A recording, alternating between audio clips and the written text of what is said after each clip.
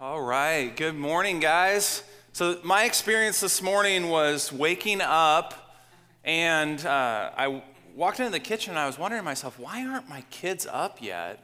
They're normally up, and then I looked at the clock and it said 7:25 and my phone said 8:25, and I realized that I had to leave to get here right then. Did anyone else have like a similar experience this morning? Like had no idea, was totally off the page of daylight savings time? Anyway, I'm thankful that I'm here. I'm thankful that you guys are here, and thankful to be opening God's Word together this morning.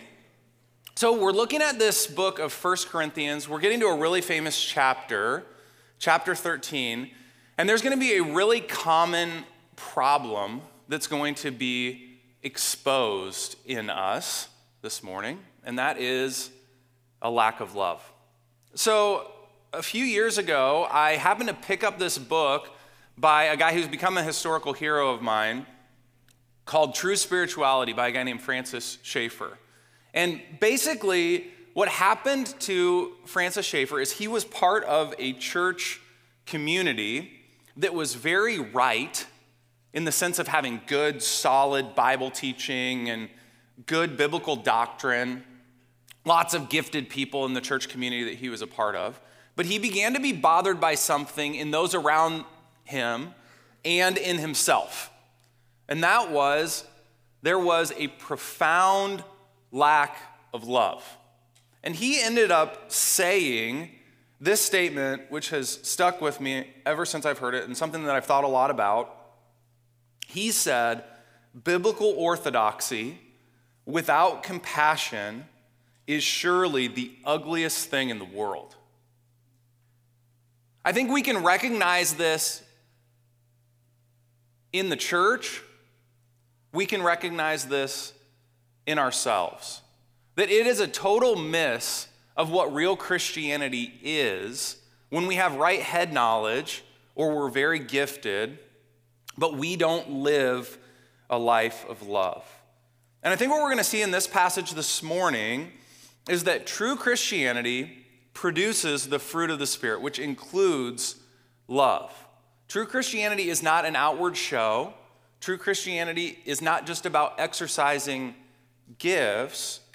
True Christianity, most essentially, is about new life lived out by the power of the Holy Spirit, which profoundly shapes our character as human beings. So the first thing that we're going to see in the text is that gifts are not the fruit of the Spirit. Look again at 1 Corinthians 13, verses 1 through 3. It says, "If I speak in the tongues of men and of angels, but have not love, I am a noisy gong or a clanging cymbal. And if I have prophetic powers and understand all mysteries and all knowledge, and if I have all faith so as to remove mountains, but have not love, I am nothing. If I give away all I have, and if I deliver up my body to be burned, but have not love, I gain nothing." So the Corinthian church, just as a little refresher, is a 4-year-old church plant. They're in a major metropolitan city. And from the beginning of this letter to Corinth, Paul is praising them because they are a very gifted church. Here's the problem. They know they're a very gifted church. So if you were to go to the church at Corinth and you were to be a first-time guest at a service like this, you would be struck that the preacher was an amazing communicator. Like, wow, that person can really communicate God's word. You might even be stirred and touched by the way that they communicate it. You would think that worship leader is the coolest person I've ever seen. They could have their own EP. They could become famous. They could tour if they wanted to. They're so good. And you would start interacting with people in the lobby and you'd be like, wow, these people are so filled with faith. And you would start to hear about the protests that they marched in and the sacrificial lives that they're living. And the giving campaign and how much was given to the last one, and you'd be like, wow, these people are giving their lives around. They are lay down your life, super serious Christians. You would almost feel like you were in a group of Navy SEAL Christians. Like, whoa, this is amazing. And so you'd come back for another Sunday, and then after a while, you'd get involved in a connection group, and you'd start hanging out with people. And as impressed as you would have been with the Sunday worship experience and with the giftedness of the people you were interacting with, you would have been equally disappointed by their lack of love. You would have seen that Christianity in their lives operating on the surface was impressive, but below the surface was deeply troubling and disturbing. And you might walk home from a small group or a dinner with somebody and be disappointed and think, is this what Christianity is really all about? And Paul says that the reason that they would be having this experience, and the reason that that description even resonates with some of us in the churches that we grew up with, or maybe even our experience in this church, is because we know that Paul is right here. Gifts without love are nothing. He describes some of the amazing gifts as being like a clanging gong or a banging cymbal. You know, the gift of tongues would be either the ability to communicate across languages without ever having spent the time learning that language, or the ability to communicate in the language of angels. An amazing gift. But Paul says if you have that gift and you use it to create kind of second-class Christianity, it's going to be noisy to the people around you, not beautiful. Now, prophetic powers would be the ability to speak into somebody's heart, either with encouragement or exhortation or even a warning, to understand all mysteries and all knowledge, to be able to read through the Word of God or hear a letter from Paul, and you'd be able to put all the pieces together, and if somebody had questions for you, you'd be able to explain that with some profundity. Or having all faith would be, you wake up and you're a person who trusts God for the future. You don't really worry, you don't struggle with anxiety, but you look into the future with optimism, believing that God is who He says He is and will do what He says He will do. Or if you're a person who would deliver up your body to be burned for a cause. Maybe that's the one that's being championed the most in our society. Like, are you going to take the banner for social justice? Are you going to stand up for what's right? Are you willing to give up your life for what's most important? And Paul says,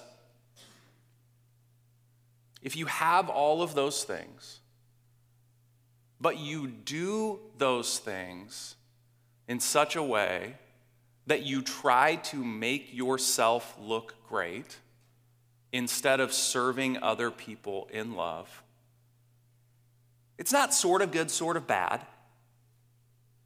It's nothing. So gifts minus love equals nothing. Now, this kind of reminded me of some conversations that I've had with different guys over the years who are unmarried. And they're talking to me about their desire to be married, their desire to find a spouse. And something that I found myself saying to guys over the years is, don't put too much emphasis on external beauty. Because here's what happens if you marry a girl who is very externally beautiful, but is very internally ugly. You're going to find that out real quick after you marry her. And you're going to be like, I made the biggest mistake of my life. Because external beauty minus internal character equals nothing. That's not a good prospective marriage partner. So don't get fooled by the external gifts. Don't get fooled by the beauty. Look deeper than that. And I think in a similar way, I would say, let's not be fooled by the giftedness of the people around us. Let's not be fooled by the giftedness of a church or a leader. Let's look beyond the surface and look to the heart. Jesus himself said, you will know a person by their fruit. Okay, so here's a little bit of the test for each of us. I think the test is different for different people. So I think that the temptation, if you are a gifted person who is being recognized for your gifts and being known for your gifts, is to mistake your giftedness for internal transformation. So here's what's going to happen. People in the church are going to pat you on the back, and they're going to tell you how wonderful your gifts are. And they might stop asking you questions about the reality that you have with Jesus and the transformation that's happening in your own life. And so if you're a gifted person who's being recognized for your gifts, it's important that you remain a humble and repentant person, a person who is examining yourself, looking at yourself, and instead of just passing the gifts test, to make sure that you're passing the love test. Now, I think there's an equal temptation for people that are sitting on the sidelines and are not using their gifts within the church. And that is to think that you are far more loving than you actually are. Because when you're sitting on the sidelines, it's easy to be critical of the people that are playing the game. And one of the primary ways that we are to love people is through the exercise of our gifts. So for example, if you have the gift of hospitality, but you're never having anyone over to your house, you might think, I'm a really loving person. But then, if you start having people over to your house, you might recognize some impatience, some anger, and some frustration that comes up in your own life and in your own heart. Okay, so here's what Paul does for us graciously. He says, gifts are not the fruit of the Spirit, so don't be deceived in exercising gifts into thinking that that means that you're spiritually mature or even a Christian. He says, here's the test. Love is the fruit of the Spirit. Fruit of the Spirit, Galatians 5, is love, joy, peace, patience, kindness. Okay, look with me at verses 4 through 7. Here's the test. Love is patient and kind. Love does not envy or boast.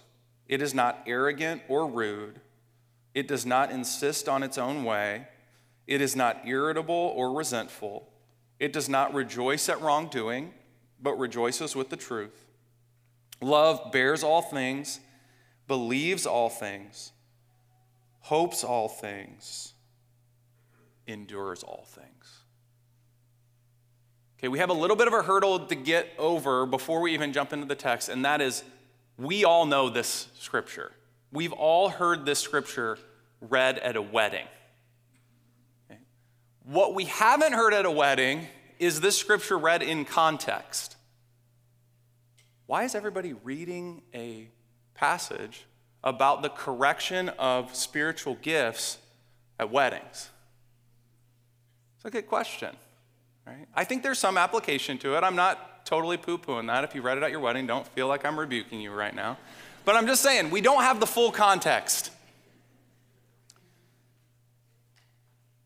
So as a correction to being arrogant over spiritual gifts, Paul says, hey, I want to check you on your arrogance. And so I just want to do something really simple. I want to take each phrase and just explain further what a life of love looks like. So here's what Paul says. First thing, love is patient. So that means it tolerates suffering, delays, and problems without becoming annoyed. Love is kind. That means it has a generous and friendly attitude toward others. Love does not envy. That is, it is not resentful because of someone else's looks, money, position, or gifts. Love does not boast, talk with self-satisfaction about one's own accomplishments. Love is not arrogant, doesn't have an exaggerated sense of its own importance. Love is not rude. It doesn't have a startling abruptness to it. It's not offensively impolite or ill-mannered. Love does not insist on its own way. It doesn't demand forcibly, not accepting refusal. Love is not irritable, having or showing a tendency to be easily angry or annoyed. Love is not resentful. It doesn't feel or express lingering disgust over being treated unfairly. Love does not rejoice at wrongdoing. It doesn't feel or show joy in dishonest or devious acts of others. Love does rejoice with the truth. It feels joy in what is right, noble, true, and lovely. Love bears all things. That means it carries the weight of other people's sadness, joy, and even sin. Love believes all things. It generously puts confidence in other people's trustworthiness. Love hopes all things. It expects and desires good things to happen to people, even that have hurt you. Love endures all things, suffers what is painful or difficult with grace and patience. Okay, here's how I would summarize what love is. Love is internal affection for others, which manifests itself in sacrificial service, which has to be empowered by Jesus. Which of us, in reading that list and in explaining it just a little bit, not fully, you could take a sermon on each of those characteristics of love, but just explaining it a little bit, which of us feels like, yep, got to figure it out. I'm loving. I'm living this out perfectly. Okay, so there's a couple different reactions that we can have. One is pride. I can be a loving person. Like you read the list. Some of us are box checkers. Some of us are hard workers. Some of us are performers. We're like, okay, the love test. Okay, I'm going to write out these, 20 things. I'm going to put a box next to each one of them. I'm going to develop a plan, a love plan, and I'm going to tick boxes. Like, I wasn't resentful there. All right. I endured that, kind of. All right, check that. Okay, but we try to do it with pride, like self-effort. I am going to be a loving person. Or you respond to the list with despair. There is no way I could ever be a loving person. What's the use in even trying? Now, our response to this list is not to be pride or despair, but dependence. Here's what I mean by that. We are like the Corinthian church. Maybe we're not arrogant of our gifts, but we're arrogant in many different ways. And so the purpose of this passage is to show us the bankruptcy of our own heart. It is like Jesus telling us, you have no money in your bank account, which in one sense is devastating, but let's just say Jesus has millions and millions and millions of dollars. And he says, here's the deal. You have no money in your bank account. All you have to do is ask me, and whenever you ask me, I'll make a deposit, just enough for the moment, just enough for the day. Just ask me, I'll wire you some money. Okay, in one sense, devastating. I have no money. In another sense, great news, because Jesus got all the money. Devastating. You got no love. Great news. Jesus, by his Spirit, lives in you. You have access to him moment by moment. And he is not accessed by us showing off for him. He is accessed by our humility. The key ingredient in being a loving person is recognizing that you're not and asking Jesus to help you. I found a beautiful example of this reality from one of my historical heroes named Corrie ten Boom. So Corrie ten Boom survived a Nazi concentration camp and lived to tell about her experience. Most of it's recorded in a book called The Hiding Place, which I would highly recommend that you read. But she's describing, and what I'm about to read, it's a little bit long, she's describing her experience of forgiving a Nazi guard at the concentration camp where she was, who later became a Christian, and who was, at least in part, responsible for her sister's death in the camp. She's interacting with this person. I want you to hear her words. So it starts with this Nazi guard's words. He says to her, I have become a Christian. I know that God has forgiven me for the cruel things I did there, but I would like to hear it from your lips as well, Fraulein. Again, the hand came out. Will you forgive me? And I stood there, I whose sins had every day to be forgiven and could not. Betsy had died in that place. Could he erase her slow, terrible death simply for the asking? It could not have been many seconds that he stood there, hand held out, but to me it seemed hours as I wrestled with the most difficult thing I had ever had to do. For I had to do it. I knew that. The message that God forgives has a prior condition, that we forgive those who have injured us. If you do not forgive men their trespasses, Jesus said, neither will your Father in heaven forgive your trespasses. I knew it not only as a commandment of God, but as a daily experience. Since the end of the war, I had a home in Holland for victims of Nazi brutality. Those who were able to forgive their former enemies were also able to return to the outside world and rebuild their lives, no matter what their physical scars. Those who nursed their bitterness remained invalids. It was as simple and as horrible as that. And still I stood there with the coldness clutching my heart. But forgiveness is not an emotion. I knew that too.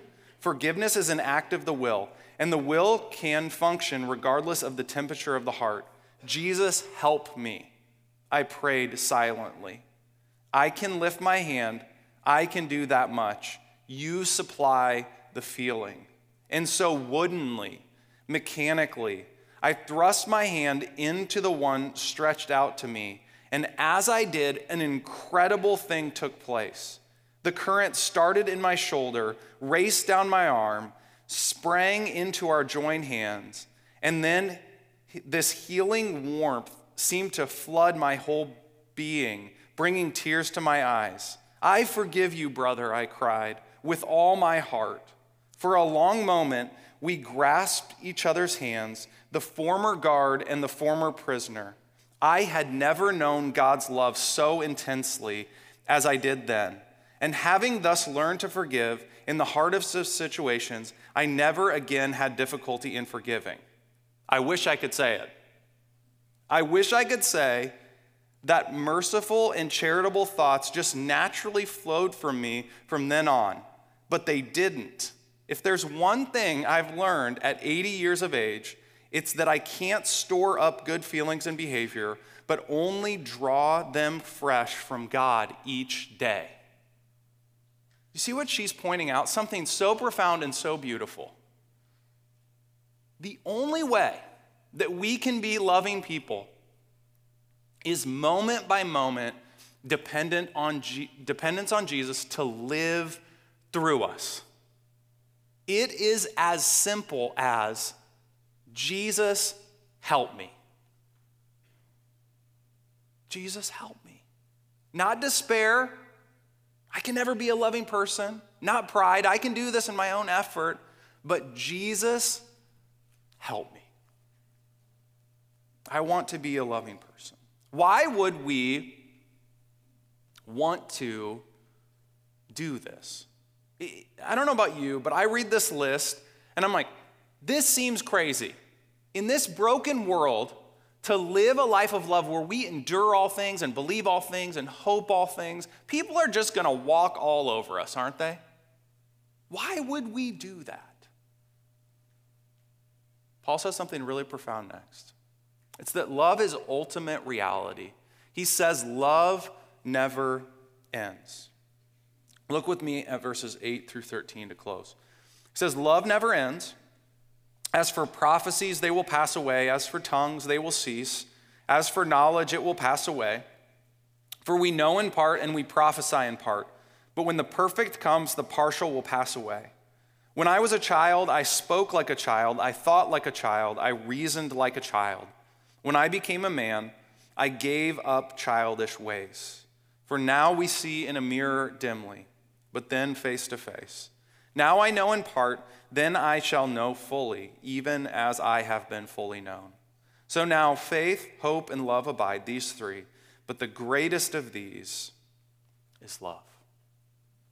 So how is it that love never ends? Seems almost impossible for us to believe that in such a hate-filled and broken world. It seems to us like the more natural thing to say is brokenness never ends, pain never ends, hurt never ends. How is it that love never ends? Paul goes on to explain that prophecy will pass away, tongues will cease, and knowledge will pass away. What is he saying? This world is like a hospital, and the gifts are temporary solutions to sicknesses of the soul. Prophecy speaks into our need for encouragement and warning, tempted to go back into lives of sin. Tongues is meant to connect us to people who speak different languages, because after all the different languages of the world are the result of the fall. Do you remember the story of the Tower of Babel? They're meant to connect us to other people. And knowledge is looking at the scripture and the world through the correct lens. But our knowledge is so imperfect and partial. We're bound by our own historical situation and our own biases. So Paul says, love doesn't end. The gifts will end. They're temporary. They'll end when what happens? They'll end when, instead of seeing in a mirror dimly, we see Jesus face to face. He describes even our best moments with Jesus, even the moments where his love is flowing through us to others, is like seeing in a mirror. Now, understand that in that time, a mirror was not like the beautiful mirror that you looked into this morning and could see a clear reflection of yourself. A mirror then was like looking into an old spoon. This not very clear at all. So he's saying, our experience on this side of heaven, of even experiencing Jesus' love, is impartial and incomplete. What is going to make everything right is when ultimate reality floods this reality. Here's ultimate reality. God so loved the world. Everything will be made new. All the brokenness of the world will come undone. And we will be with Jesus forever. This is what's being described for us in the story of the prodigal son. You remember the son leaves his father's house and he goes and spends all of his dad's money and he does all sorts of immoral things. And he's sitting there thinking, well, maybe I could go back to my dad's house and maybe I could be a hired servant. That's like seeing in a mirror dimly, isn't it? It's like maybe God is loving enough that he would accept me and let me be his slave. And that son, like us, all the way to the end of the road, is sort of walking slowly toward home, and he's still a long way off. And he's looking up at his dad's house, and he can barely make out his dad. And his dad goes like this. And he can barely make out his son, and he can see that it's his son. He can see that it's you. And we get this unbelievable picture in this story that Jesus is telling of the father lifting up his dress thing, whatever you call it, which men in that culture did not run. And he lifts it up and he takes off running toward his son and embraces him. And he doesn't say, oh yeah, you can come back, you can work for me, let's see if you can pay off your debt. Instead, he makes him this giant meal and he welcomes all of his friends. And he says, let's eat and enjoy because my son was lost, but now he's found. What happened? Love covered all of his offense, all of his sin. Here is the beautiful news of the gospel. God is love. God is patient and kind. God does not envy or boast.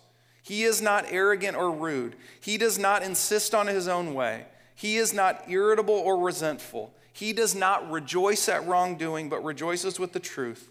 He bears all things, believes all things, hopes all things, and endures all things. Heaven is a world of love. A love that never ends, because God is a God of love. And he will not just put up with us for eternity, he will extravagantly love us for eternity.